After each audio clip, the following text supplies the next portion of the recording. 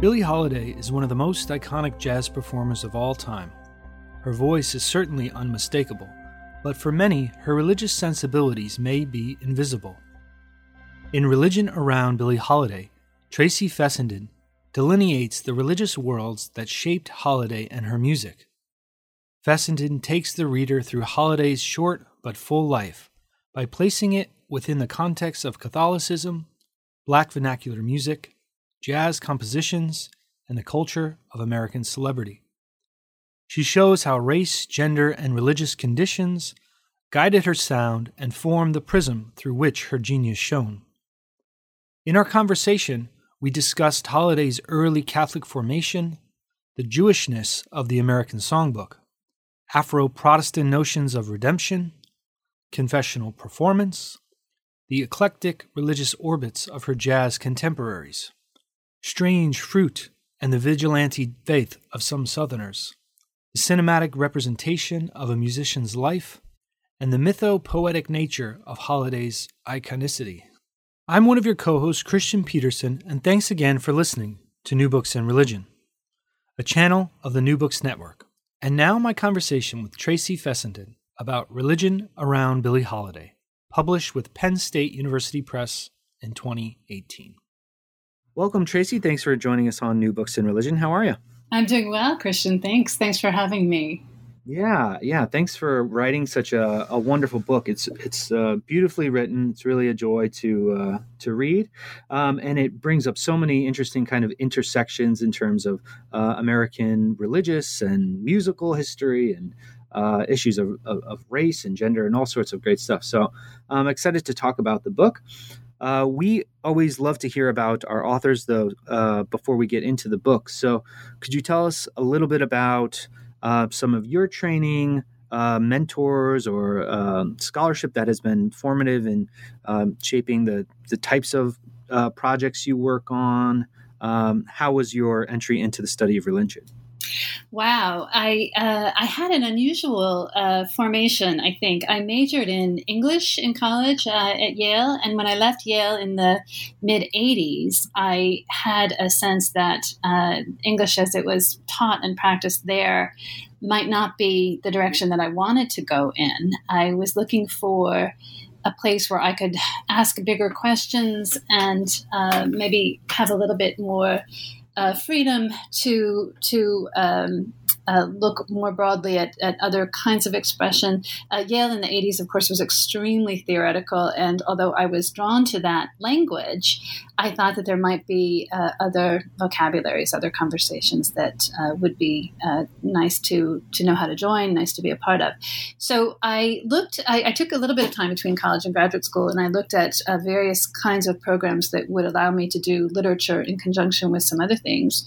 And I discovered religion and literature, which at that time was done at a few places, Chicago, Yale. The program at Chicago had been started by Nathan Scott, who had moved to Virginia. And that's how I ended up at Virginia. I applied to the program there in religion and literature, and for whatever reason, they decided to gamble on me, even though I had absolutely no formal training in religious studies when I started graduate school. So the program at Virginia was very eclectic. We were able to take classes in lots of different areas, which was terrific. But when I graduated, I think I applied for every single job that came around in religious studies that year, because I realized I don't quite have a specialty. I can just fit myself into whatever conversation you want me to be a part of. Not necessarily the best training to begin writing about something that I could claim to be any kind of expert in.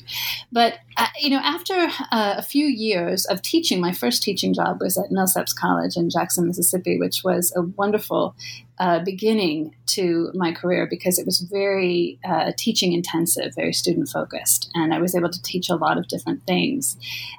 When it came time to think about my first book, I realized that the way in which religion and literature had been taught at the University of Virginia wasn't quite the way in which I wanted to pursue it.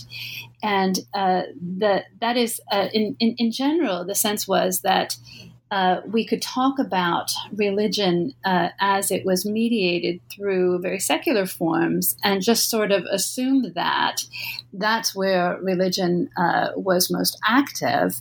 It wasn't necessarily in the pews. It was happening all around us. And that was very appealing to me.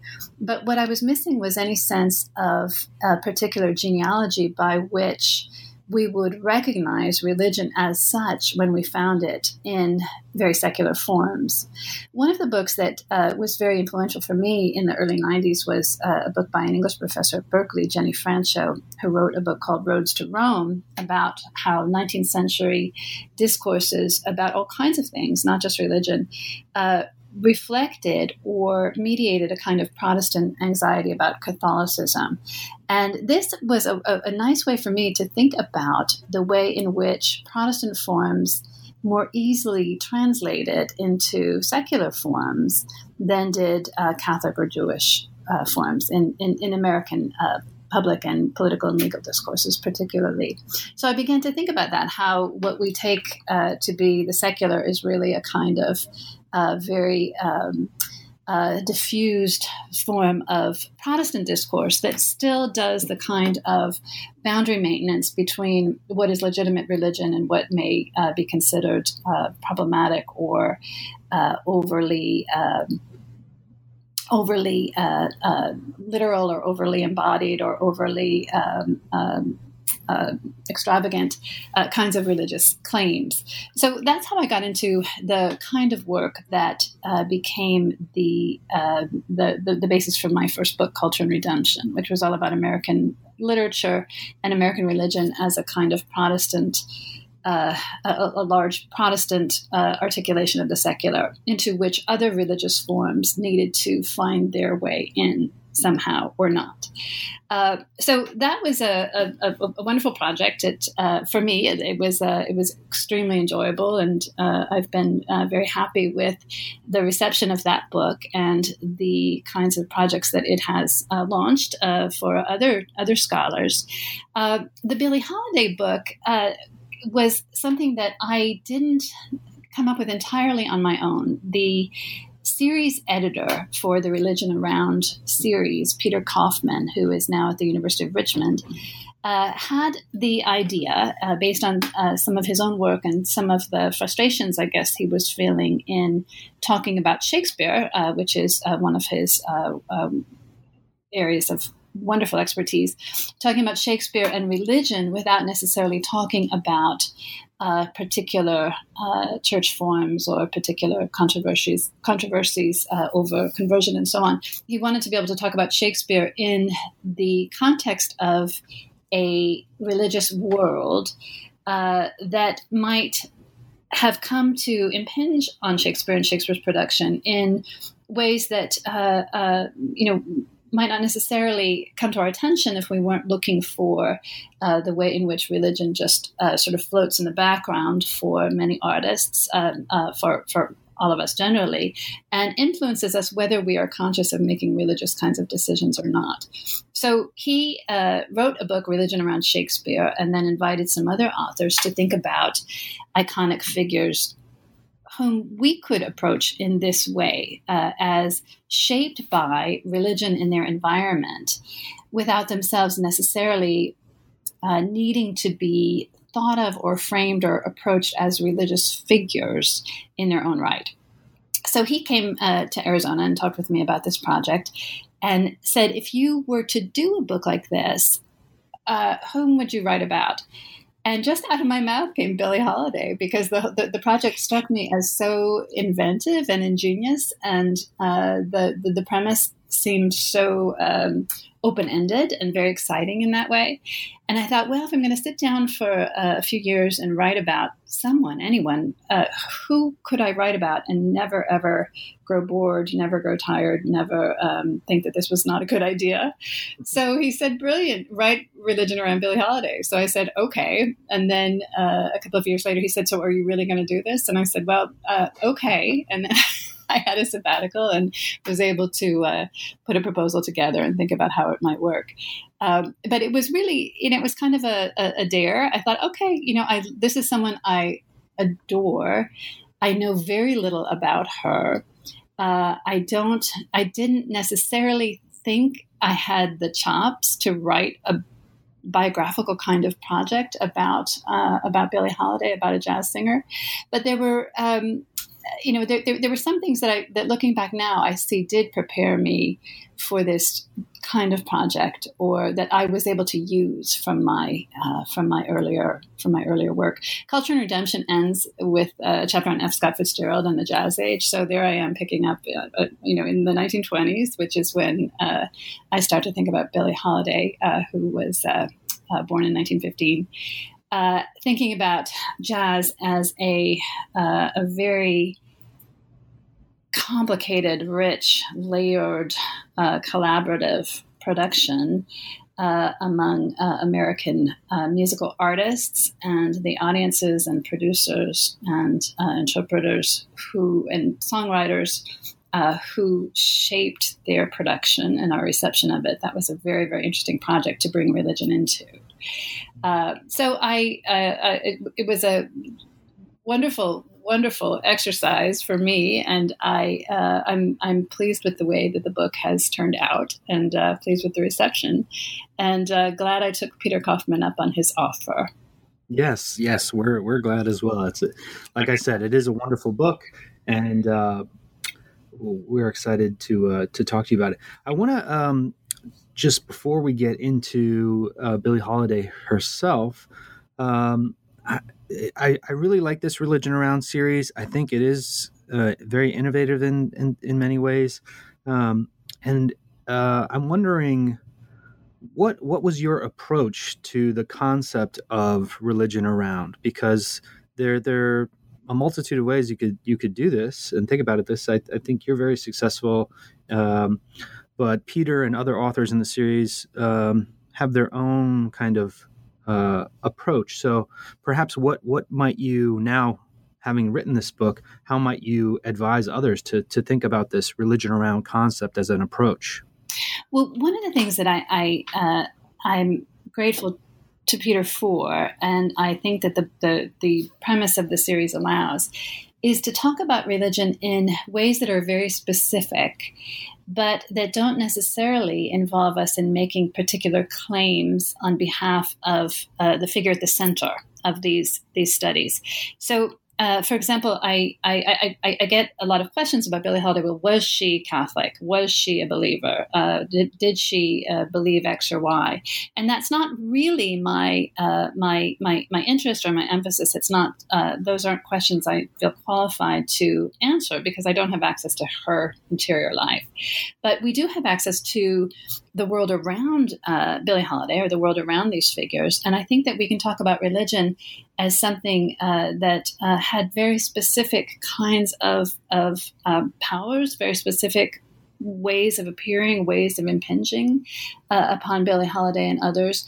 We don't, if we are interested in a figure who maybe him or herself was not particularly religious, we can talk about religion without defaulting to some amorphous category of spirituality or ethics, or something that is very nonspecific but feels a little bit, a little bit religious. We can still talk about Judaism. We can talk about Catholicism. We can talk about various church practices or church doctrines, and think about those as having real effects in the lives of people whom they touched in whatever way, even if the figure at the center of these inquiries doesn't him or herself profess a particular religious identity or a set of religious beliefs. So that was something that I felt very, very good about, that we can show religion to be important, to have a worldly force, a material force, a very specific kind of presence in the world, without necessarily needing to pin down anyone's specific religious identity in the process. I've gotten some, I think one of the big surprises for many people who read this book is how shaped Billie Holiday was, as I argue she was, by her Catholic upbringing, particularly the time that she spent in a Catholic reform school in Baltimore. And I've sensed that some people want to read Billie Holiday as being a little bit more Catholic than she ends up being in this book, or they're frustrated that she doesn't become or doesn't come to appear as someone who was particularly graced by her Catholic immersion, wasn't saved or redeemed by a particular relationship to Catholicism. But the sources I have and the kinds of interpretations that I was moved to pursue suggest that she was very shaped by Catholicism, even though she didn't necessarily imagine herself as having been saved or delivered from the very, very difficult life that she led as a result.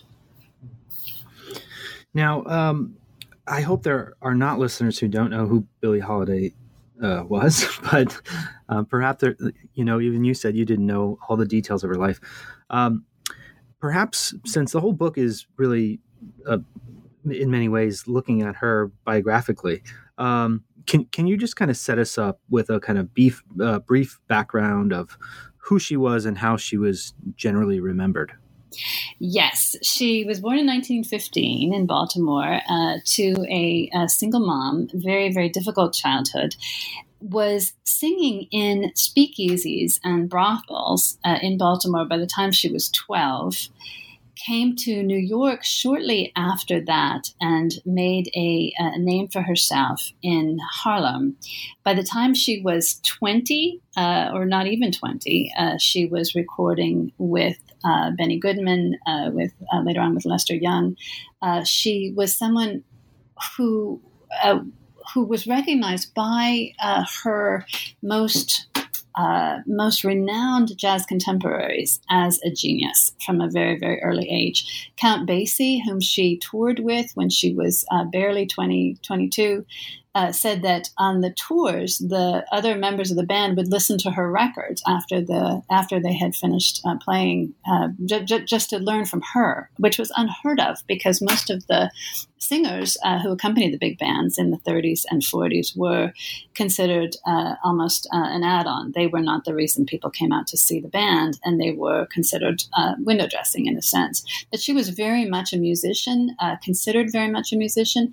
She sang in a way that is so influential that I think when people hear her for the first time, she doesn't sound like someone who was singing from 60 or 70 years ago. She sounds like someone who was singing very much today. My kids think that this stuff is, not that old. It's mom's music, so it's pretty old, but it's not as old as they think it is, because it sounds to them like anything they might hear when they walk into Starbucks and it's more, jazz or grown-up music.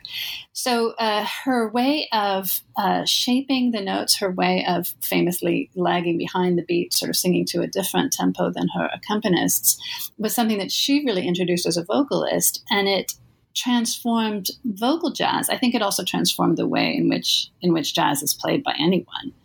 Her most famous song that I think most listeners will recognize is "Strange Fruit," her song about lynching that she sang in 1938.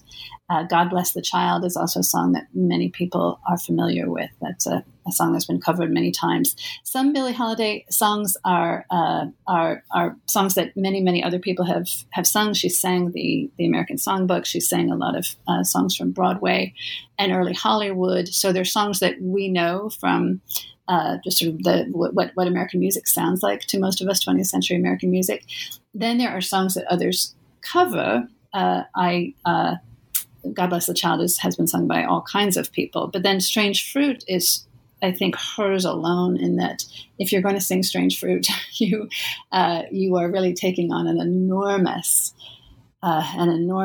project of being true to her voice, to her vision, and to what she wanted that song to do for listeners. So she recorded throughout her short life. She began recording in 1933 when she was only 18. She died in 1959, and she was recording right up until the very end. I think even if your listeners don't imagine that they have heard Billie Holiday, as soon as they hear a Billie Holiday song, they will recognize her voice. Her voice is very distinctive and inimitable, even though people have for 70 years tried to imitate her phrasing and her way of shading the words that she sings. Now, in the first chapter, you really get at what this kind of series is all about by exploring many of the tensions between the myth of American greatness and the Black experience in America. What are some of the important social, musical, religious currents of the mid-20th century that we need to think about when we're thinking about Billie Holiday? Well, I think one of the it's useful to think about how Black music reaches audiences, Black and white. What are the ways in which the musical tradition that Billie Holiday was brought into and with whose practitioner she was always compared, even though she has a little bit of a different trajectory from the more familiar ones that we associate with Black music, mid-20th century Black music. It's interesting for me to think about how that music reached audiences. So, of course, in the 19th century, we have Black music, or music that is associated with the experience of enslaved African Americans on plantations. That music is made very light, made funny, and delivered as minstrelsy by usually white performers who made a national musical repertoire out of songs that were sung in the guise or the persona of Black slaves on a plantation. So that's partly how what we think of as Black music gets mediated broadcast to large audiences. Minstrel troupes would go from town to town and play a repertoire that then would become known to people all over the places where these troupes toured. In the 20s, record companies who wanted to make a profit without paying their artists huge amounts of money, found that signing Black blues singers was incredibly profitable because these records sold in very large quantities. There was a concerted effort to introduce Black music to Black audiences, to sell Black records in dollar stores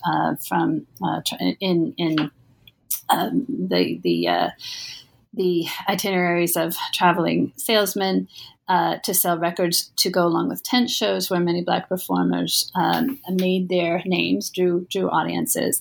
And Black performers, unlike white performers who at that time were often still imitating Black performers, people like Al Jolson were singing in blackface and making huge amounts of money, but the Black performers themselves were sometimes paid $5, $10 a side. Billie Holiday, when she cut her first records, was paid $7.50 per song, no royalties. So Black voices get on record in a number of different ways that together tell a very interesting story about the way in which Black music comes to be America's music. It's interesting that by the late 30s, producers like John Hammond, the white, wealthy impresario who delivered so much Black music to white audiences in the 30s, 40s, and 50s, made a stage show at Carnegie Hall, which in his view would recreate the history of Black music from spirituals to swing, as he named the concert. So he was already looking at Black music as having a very particular kind of history that he could deliver to white audiences, largely white audiences, in the form of a kind of living diorama, a living genealogy of Black musical sound. And by that time, by the late 30s, the wealthy white producers who were still in a position of determining which Black singers got a hearing, which Black musical forms were supported, they were making the case that what the music that America itself was listening to, was gravitating toward, had its beginnings in Black vernacular culture. So Billie Holiday comes into this tradition. Of course, a large part of the Black musical tradition that is being broadcast in the 30s, being mediated and still being very lived in very powerful ways, is the Black church tradition, which produces what became what we became aware of as gospel, but which also launched many of the great blues singers in the 20s and 30s. Billie Holiday didn't come out of what we think of as a Black church tradition, an Afro-Protestant tradition, because she was raised in a city that was sort of on the cusp of the South and the North. She did not attend, as far as we know, an Afro-Protestant church. Her musical training in church was in the Gregorian chants of the Catholic Mass, which, as a Catholic schoolgirl, both at what was known as a school for colored girls, a school for Black, a Catholic school for colored girls, as it was called, that she attended in Baltimore, and then a reform school, the House of the Good Shepherd for colored girls, where she was sent at age 10. She sang every morning at 6 a.m. A Catholic Mass with the chants that went along with that. So her training was very different from the training of many of the singers that we think of as her contemporaries, Bessie Smith or Mahalia Jackson, who have those big church voices. Billie Holiday never had that kind of voice. But she certainly knew that was the musical conversation that she would find herself in. She knew how to frame a response to that tradition. God Bless the Child, she called a swing spiritual. This was her way of sort of entering into that conversation between spirituals and swing. So I'm very interested in the way in which Black artists navigated situations that were very difficult, very aversive, very much stacked against their having a lot of autonomy. They're having a lot of wherewithal in decisions about how they sounded, whom they sang for, who recorded them, and nevertheless created what we think of as American music. Now, you move on to Holiday's 1956 autobiography, Lady Sings the Blues, and you place this within many of the realities of her social upbringing. And you read this in interesting ways in terms of the influences around how we might understand this. So how would you say we can read her autobiography alongside both kind of popular or more literary influences? And what role does her Catholic formation play in shaping her life? You discuss this in this chapter a lot. Yes, well, her co-writer, or her ghostwriter, as many people assume, on that book was a guy named William Dufty. And he was a very interesting figure. He was a prolific writer. He wrote for he wrote for the New York Post when it was a pretty respectable paper. He also wrote for a lot of sort of underworld magazines. He wrote confessional kinds of narratives. He ghost wrote a number of other books that were sometimes very pop in their subject matter, sometimes themselves a little bit tawdry. He wrote a confessional narrative with a priest who described the underside of what it meant to be a priest in America in the 30s and 40s. So he was a good writer, but he had a real sense for a story and what would make a story sell. And he liked being a little bit edgy. And he was very drawn to Billie Holiday because of his politics, but also because of her story. He thought that he could, with her, tell a very compelling story. And he himself was a lapsed Catholic. He had been married to a friend of Billie Holiday's and later to Gloria Swanson, the Hollywood star, with whom he wrote a book about diet, of all things.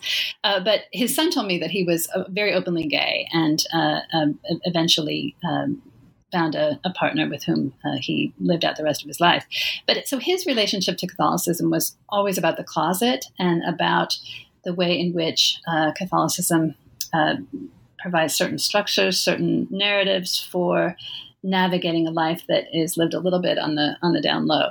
So he approached Billie Holiday about when they began working together on Lady Sings the Blues, and he said, "Tell me when you started lying in the confessional." He knew she was Catholic, and he joked that they saw eye to eye because they were both Irish Catholics. She apparently had some Irish in her, but that was not the tradition she was raised in. But he thought that they could understand each other on that level. She said, no one has ever asked me that. I've been questioned by all kinds of feds. I've been cross-examined in court. No one has ever asked me when I started lying in the confessional. So it was a very interesting way to initiate their collaboration. And of course, in Christian tradition, this is the way a lot of spiritual biographies get written, between a confessor and a saint or a figure in relation to that confessor. So he brought out from Billie Holiday, and he also used a number of other sources that were available, other interviews that she had done. But he was able to elicit from her a kind of, I think of it as a kind of spiritual biography, a narrative of her struggles, of the very perilous situations that she had come out of. It didn't have a happy ending, because just as the book was going to press, she was arrested again for possession of heroin. He wanted the book to have to appeal to audiences who were looking for something that was a little bit gritty, a little bit edgy, which was Billie Holiday's reputation at that point. But I think that he and she too also were rooting this story through the structures of the narratives of the Catholic saints to which she was exposed in the House of the Good Shepherd, and which he also knew as a kid who had come through Catholic schools. They both were drilled in the Baltimore Catechism, so there are parts of the biography that seem, or the autobiography that seem almost answers to questions about what kinds of sins would you need to confess? How would you make a full reckoning of your history, your behaviors? And I think in that sense, it was a collaborative spiritual biography that he helped Billie Holiday to write. Yeah, it's interesting the way you frame it through that kind of Catholic lens. I think it's successful in pulling out a lot of kind of details that we might not think about, or other people might not think about. In the next chapter, you look at kind of the intersection of jazz and film in many ways, both films that exist and films that were imagined, as a lens to understand some of the religious confluences of musicians' worlds that they existed in. So, can you tell us kind of how the story played out in the life of Holiday, and what it can tell us about the kind of spiritual migrations that informed her musical production?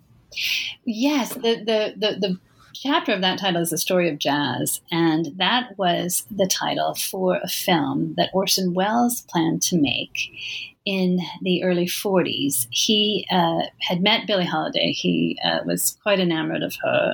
It's likely that they were having an affair when she left New York and went to Hollywood to sing in a club that she had been singing in New York at a club called Cafe Society. And a Los Angeles producer wanted a West Coast Cafe Society, so she went out there to sing and met Orson Welles. Orson Welles was also a great jazz fan, and he wanted to make a film about Louis Armstrong. And he was using Louis Armstrong's biography, and he wanted Billie Holiday to play Bessie Smith in that film. And Bessie Smith and Louis Armstrong recorded songs that Billie Holiday would have heard for the first time when she was a kid in Baltimore, singing in brothels. She talks about playing their records on the Victrola in the brothels when she had a moment to herself. So this would have been a very, very exciting project. What happened, though, is that Orson Welles was Pearl Harbor happened, and Orson Welles, like many other creative producers, filmmakers, was dispatched to various parts of the world to engage in a project of cultural diplomacy that would try to strengthen hemispheric alliances. So Wells and Walt Disney and a number of other artists were sent to Brazil. And Walt Disney makes some cartoons from this period. Orson Welles became very interested in Brazilian music and samba music.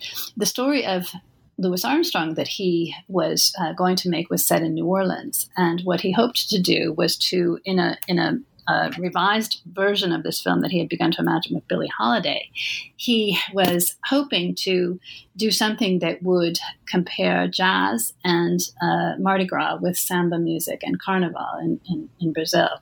The film was never made. Billie Holiday did some war work and got into some trouble during the 1940s. The Orson Welles version of this film was abandoned, but in 1947, a group of principals came together and made a movie called New Orleans. And they took some of what Welles had abandoned for his script for The Story of Jazz, which was the film that he wanted to make. In the movie New Orleans, Louis Armstrong plays Louis Armstrong. Billie Holiday was tapped to play, not Billie Holiday. She was rather put in the role of a singing maid. There are other jazz musicians in the film who play themselves. The premise of New Orleans, which had also been the premise of Wells' abandoned movie, was to in a sense, it was an early version of what some of the people listening to this might know as the Ken Burns series on jazz, that starts in New Orleans and then shows jazz moving into the broader world. The film that Wells wanted to make starts in New Orleans and follows Armstrong as he moves to Chicago and then to New York. And the film New Orleans, the 1947 movie where Billie Holiday plays the maid, also follows that same trajectory. Follows jazz in the person of Armstrong from New Orleans up the Mississippi River to Chicago and then into the broader world. So the film that was made and the film that Wells wanted to make but didn't both track the story of jazz in a sense to the story of the Great Migration, the story of Black Southerners coming north and shaping musical forms, cultural forms, along the way, such that what we think of as urban music by the 30s or 40s is very much an African-American production. So the religious angle there, I think, is very muted. And neither Wells nor the producer of the 1947 New Orleans movie talks very much about New Orleans as a Catholic city or the ways in which blues, which primarily comes out of Afro-Protestant traditions, mixes with jazz to become something that that sounds very recognizable to us by the 30s and 40s. But if I were, if I had a hand in making either of those films, that's something that I would have wanted to bring forward. Another kind of interesting angle that you take here is through the kind of Jewishness of the American songbook. And you look at many of the relationships between the blackness of jazz music, but also the Jewishness of it. So how do religious narratives figure in jazz music? What were some of the connections between Black and Jewish musical productions? And then where does this kind of fit into Holiday's life? That was such a fascinating story for me to delve into, and I try to tell the story of this Black-Jewish collaboration that is jazz through first the figure of Armstrong, who on his deathbed not quite on his deathbed, he lived a little bit longer, but in about 1970 he was really ailing and he had been traveling for decades, really, but the last decade since suffering a heart attack 10 years earlier, still continuing to travel and to play as a jazz ambassador, someone who traveled all over the world, to voice a kind of freedom, a kind of energy that the U.S. State Department wanted him to represent, so that Americans would have a particular image in the world that Armstrong could be the face of and the voice of. So he had been doing a great deal of cultural work, a great deal of work for the American government as a musician, and his lungs were pretty much destroyed by this time. And so he was in a hospital bed in Beth Israel Hospital in New York, and he starts writing his story, which he had done before. He had given us several versions of an autobiography, but this story he sets in New Orleans. He calls it the story of the story of Louis Armstrong and the Jewish family in New Orleans, and he centers this story almost entirely on a family named the Karnofskys, a large family, many, many children, who lived in the neighborhood where he came up in New Orleans, a very, very poor neighborhood. Armstrong was the son of a man who wasn't necessarily around too much, a woman who needed to work as a prostitute to feed her children. He was raised by grandmothers when his mother was not around, but he also worked as a laborer himself from the age of 5, bringing in a paycheck.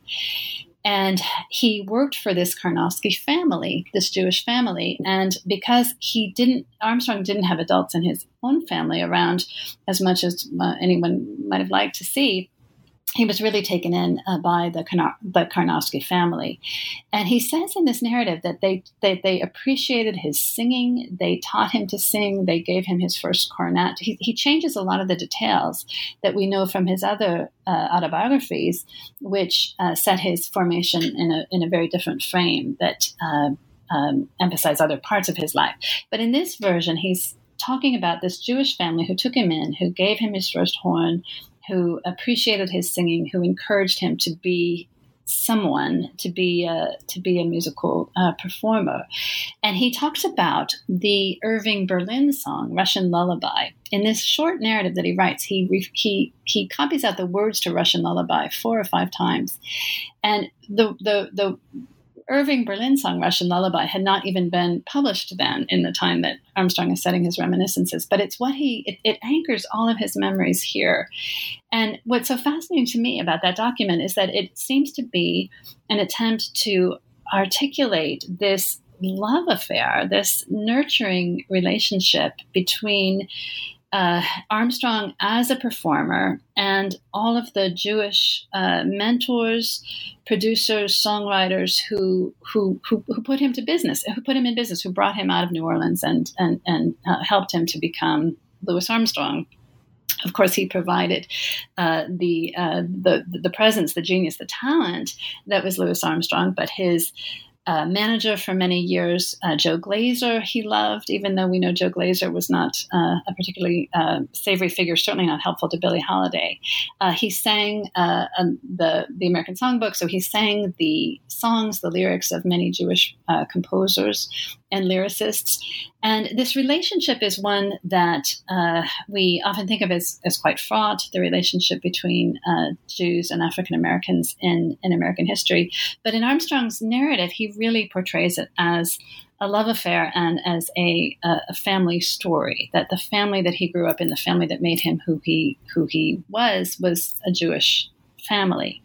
So Billie Holiday herself, of course, like any great singer in the 30s and 40s, who was able to record and sing the music of composers then who sort of ran the song business, sang mostly Jewish songs. These were songs that were written by Irving Berlin, by the Gershwins, by Rodgers and Hammerstein, Rodgers and Hart, Dorothy Fields. All of the great songs that we associate with Billie Holiday, the vast majority were written by Jewish songwriters. And the story of Jewish songwriting is its own fascinating story.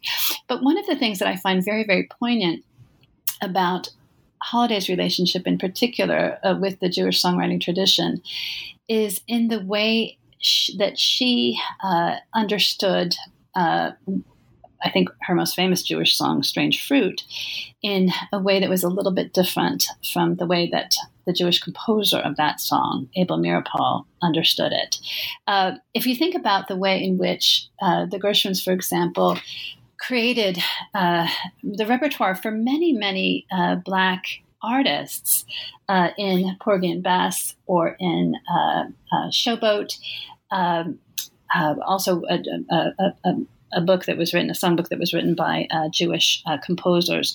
Much of the songs that Black performers like Paul Robeson were able to sing and were able to make their names, to achieve fame and renown by singing, were by Jewish composers. And for many of the Black performers who sang in this tradition, there didn't seem to be anything untoward about singing the songs of white Jewish lyricists and composers.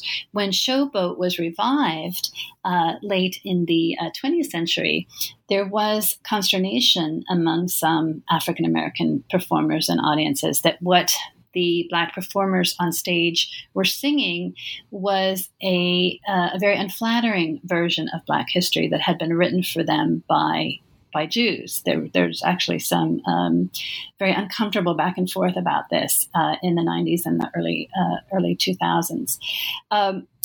Billie Holiday didn't ever weigh in on whether singing Gershwin or singing Irving Berlin was in any way compromising for her, but the song around which some of these uncomfortable energies came to cluster is Strange Fruit, and that was written for her, or it was written by a Jewish composer whose name was Abel Meeropol. He wrote under the name of Lewis Allen. And he was a Jewish high school teacher, labor organizer, a social justice warrior, someone might call him today. Very, very sincere, very powerful in his politics, very committed to using his artistry in order to advance his commitment to equality among the all races, equality among all religions. And he wrote Strange Fruit, the song about lynching, because this was before the Holocaust, but he, as a Jew, understood and in his writings really conveyed a strong sense, a strong awareness that as a Jew, the story of lynching was his own story. He wrote a poem that he planted in lots of different things that he wrote that went, I am a Jew, how may I tell? The Negro lynched reminds me well, I am a Jew. So his story about lynching, it's a very specific scene that he paints. It's the scene of Southern lynching. The lynched body is an African-American body. But in Meeropol's telling, the story was more universal.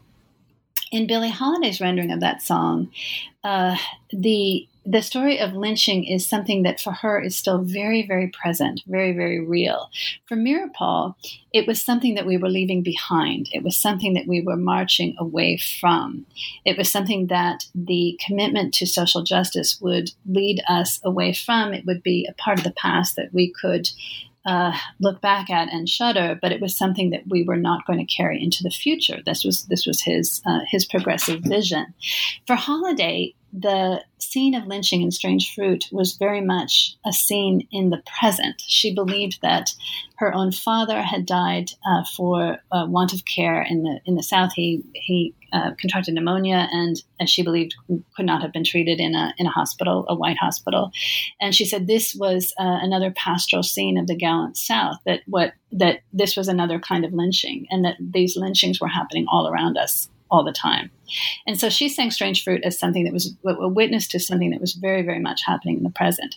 Well, Meeropol and Holiday never resolved a conflict that Meeropol brought up. He objected to the way in which the scene of that song's composition was rendered in Lady Sings the Blues.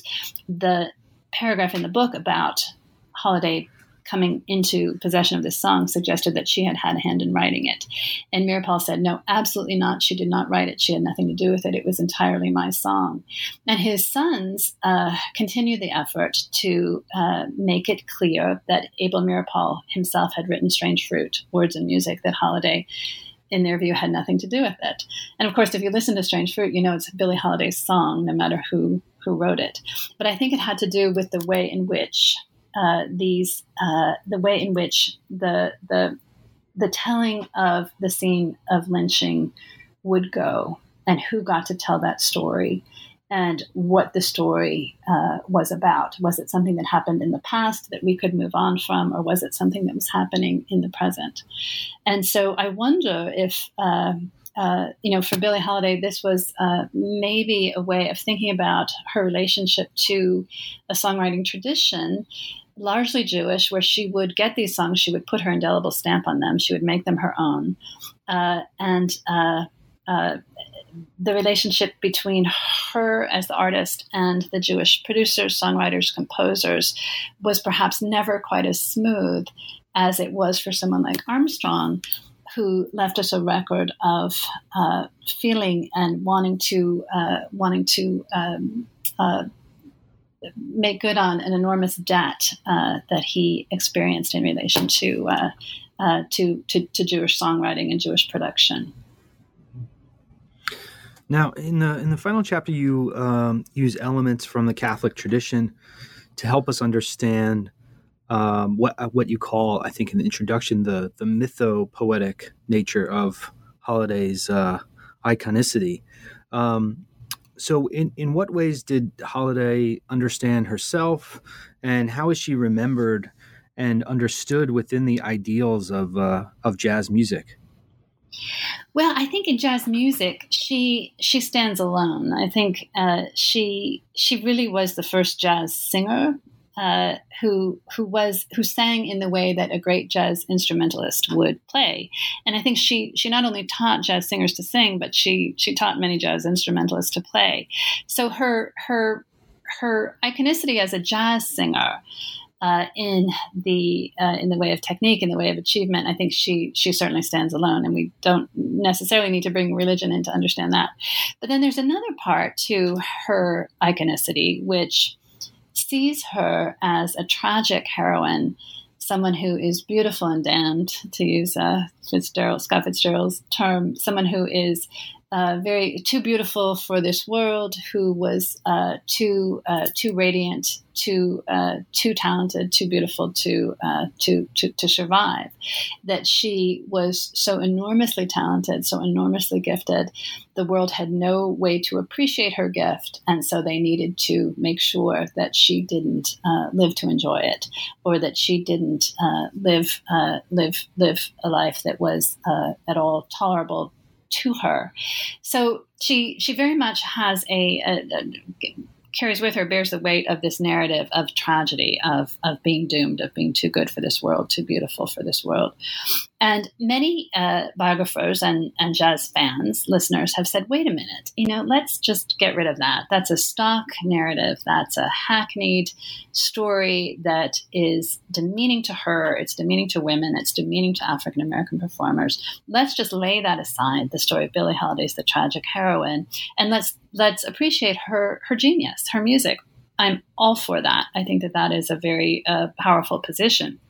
But I also think that Billie Holiday herself was trained in habits of self-constitution that made it possible for her, made it somehow allowable for her, or inevitable to some degree, that she would herself imagine her life in these terms, that she would imagine herself in the mold of, or in the tradition of, many of the Catholic women saints to whom she had been exposed in the Catholic Reform School, who themselves lived lives of great pain, great penance, who lived very difficult lives, and in the very difficulty of those lives that they led, achieved a kind of beatific radiance.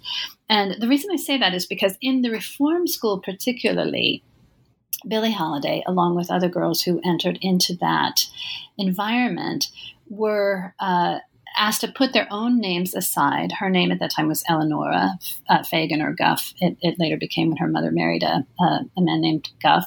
But she put the name Eleonora aside and took a new name, a saint's name, Madge or Magdalene in one instance, and Teresa in another. She actually had 2 stints at the House of the Good Shepherd, and would have been encouraged, as all of the girls were, to model herself, her choices, her behaviors in the mold or the framework of this particular saint.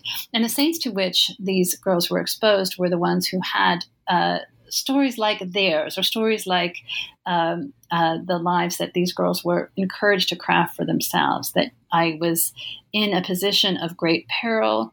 I was without support, without friends. I got into trouble with drugs, with men, with liquor, with the law, with various snares and temptations.